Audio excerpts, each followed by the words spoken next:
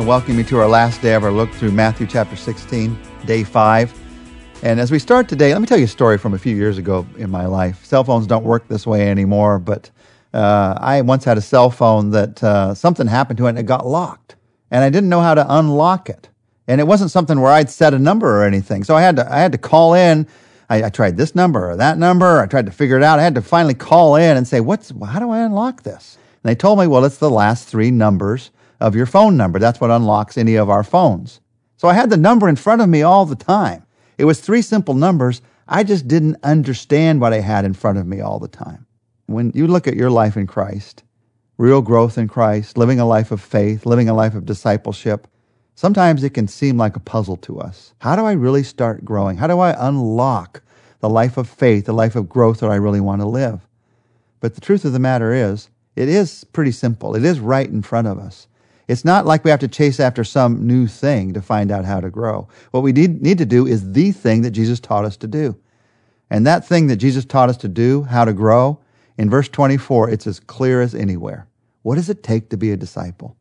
Verse 24, Jesus said to his disciples, "If anyone would come after me, he must deny himself, take up his cross, and follow me."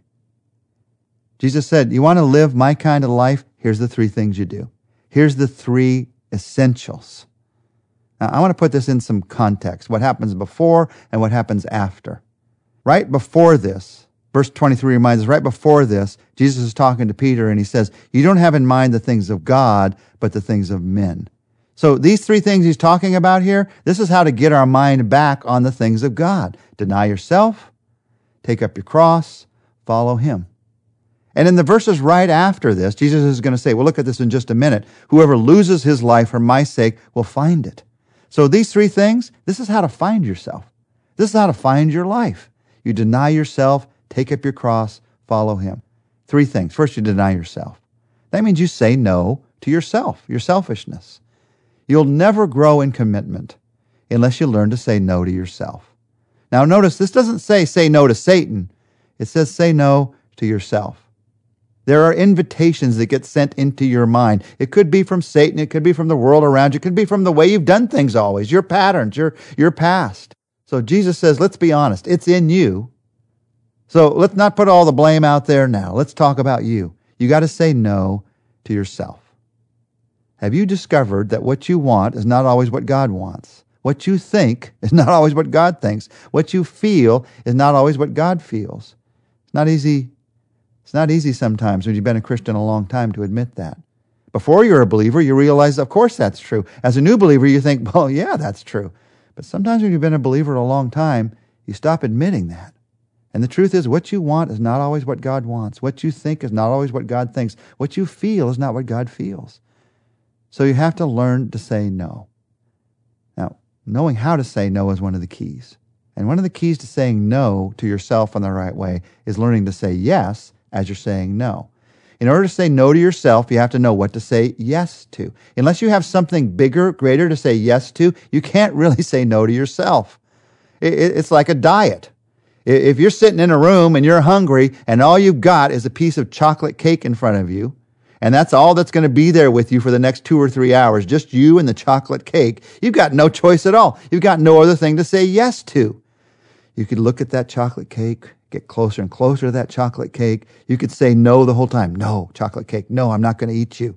But it's the only thing there to say yes to. What do you got to do? You got to get up, go out of the room if you can, and find a place to say yes to something else. So what do you say yes to?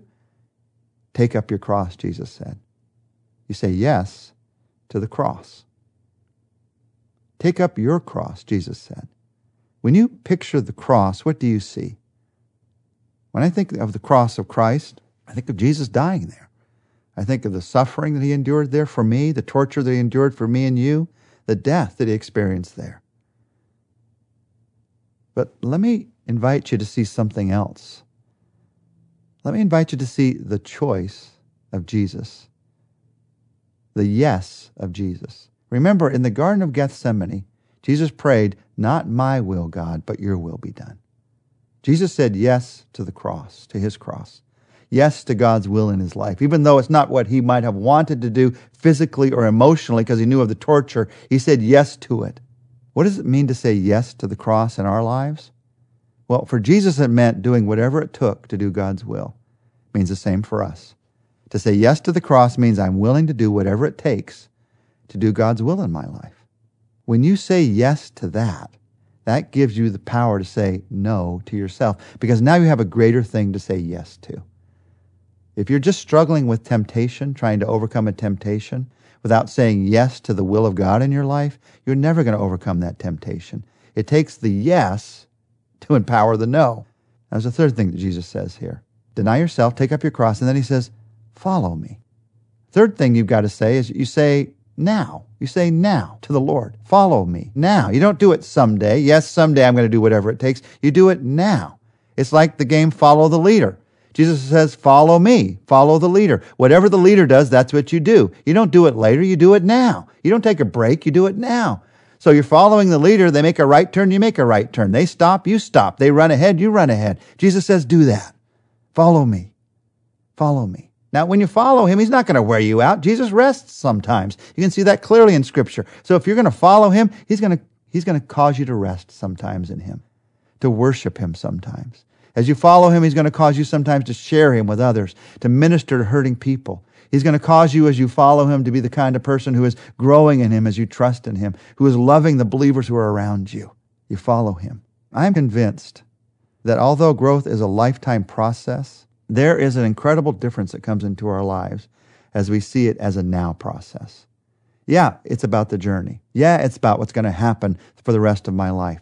But the only time I can obey Jesus is right now, in this moment. I can't obey Jesus tomorrow yet. And I can't go back to yesterday and obey him where I wished I would have obeyed him. The only time I can obey him is right now. And the power to obey him is in following him. The power to obey him is in him, in your relationship with him. You don't obey him apart from him. You obey him in following him. And as you do that, as you do these three things that we've just talked about, Jesus says, it changes everything. It changes eternity. Verses 25 to 28, he says, here's what happens. For whoever wants to save his life will lose it. But whoever loses his life for me will find it. For what good will it be for a man if he gains the whole world and yet forfeits his soul? Or what can a man give in exchange for his soul? For the Son of Man is going to come in his Father's glory with his angels, and then he will reward each person according to what he's done. I tell you the truth. Some who are standing here will not taste death before they see the Son of Man coming in his kingdom. And we're going to talk about Jesus coming in his kingdom in the later chapters of Matthew, so I'll save some of our comments about that for there. Here, I want you to focus with me on what Jesus says here it takes to follow him. What does it take to follow Jesus? 3 words: risk, return, reward. 3 new ways of thinking: risk, return, reward. Jesus says it takes the greatest risk. You lose your life to find it. It takes an unselfish risk. You let go of yourself, trying to build life on who you are, and you find life in him. And the moment you do that, you begin to realize, that's the life I've been looking for all along. I thought I could find it in me. I can't find it in me. I can only find it in him. Jesus says you also think about the highest return. He says if you're trying to build life somehow, how much you can gain in this world, you can gain the whole world, he says, and still lose yourself. And the world, the things in this world, they're not going to last. Your soul, that's going to last forever.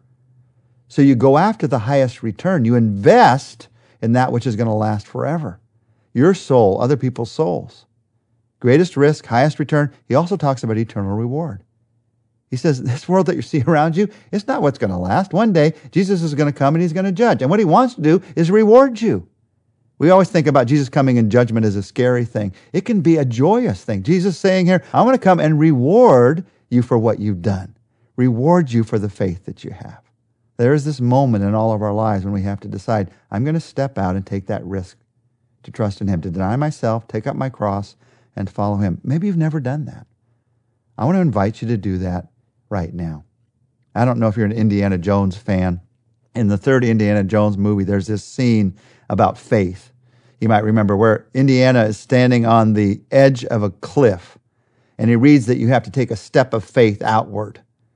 And in order to save his dad, even though he thinks he's going to fall to his death, he takes this step of faith. And he finds that there is a pathway there, invisible pathway, if you saw the movie, you know what I'm talking about, that he couldn't see. That's not a bad picture of faith and this moment of faith in your life. Because as you step into this kind of faith, everything in you says, I'm going to lose everything if I do this. Because you're letting go of all the things you depended on in the past to get you to God. But as you take that step of faith, you find out that's the only place the real security is found. So I want to invite you right now, trust in him. Just say, Jesus Christ, I trust in you for life. I want to do these very things. I want to lose my selfishness, stop trying to build my life on me, and I want a relationship with you. I want to look forward to the reward that you have and not the one that I'm building. I want to live the kind of life you've made me to live. So Jesus, as best as I know how, I invite you into my life. I commit my life to you. And Jesus, all of us, we pray together that we could live this life of faith you've outlined for us today, to deny ourselves, take up our cross, and follow you. We pray this in Jesus' name. Amen. Join us next week, Matthew chapter 17. Jesus is going to teach us about faith at the Mount of Transfiguration, in the healing of a sick boy, and in the giving of a temple tax. See you next week for these lessons about faith.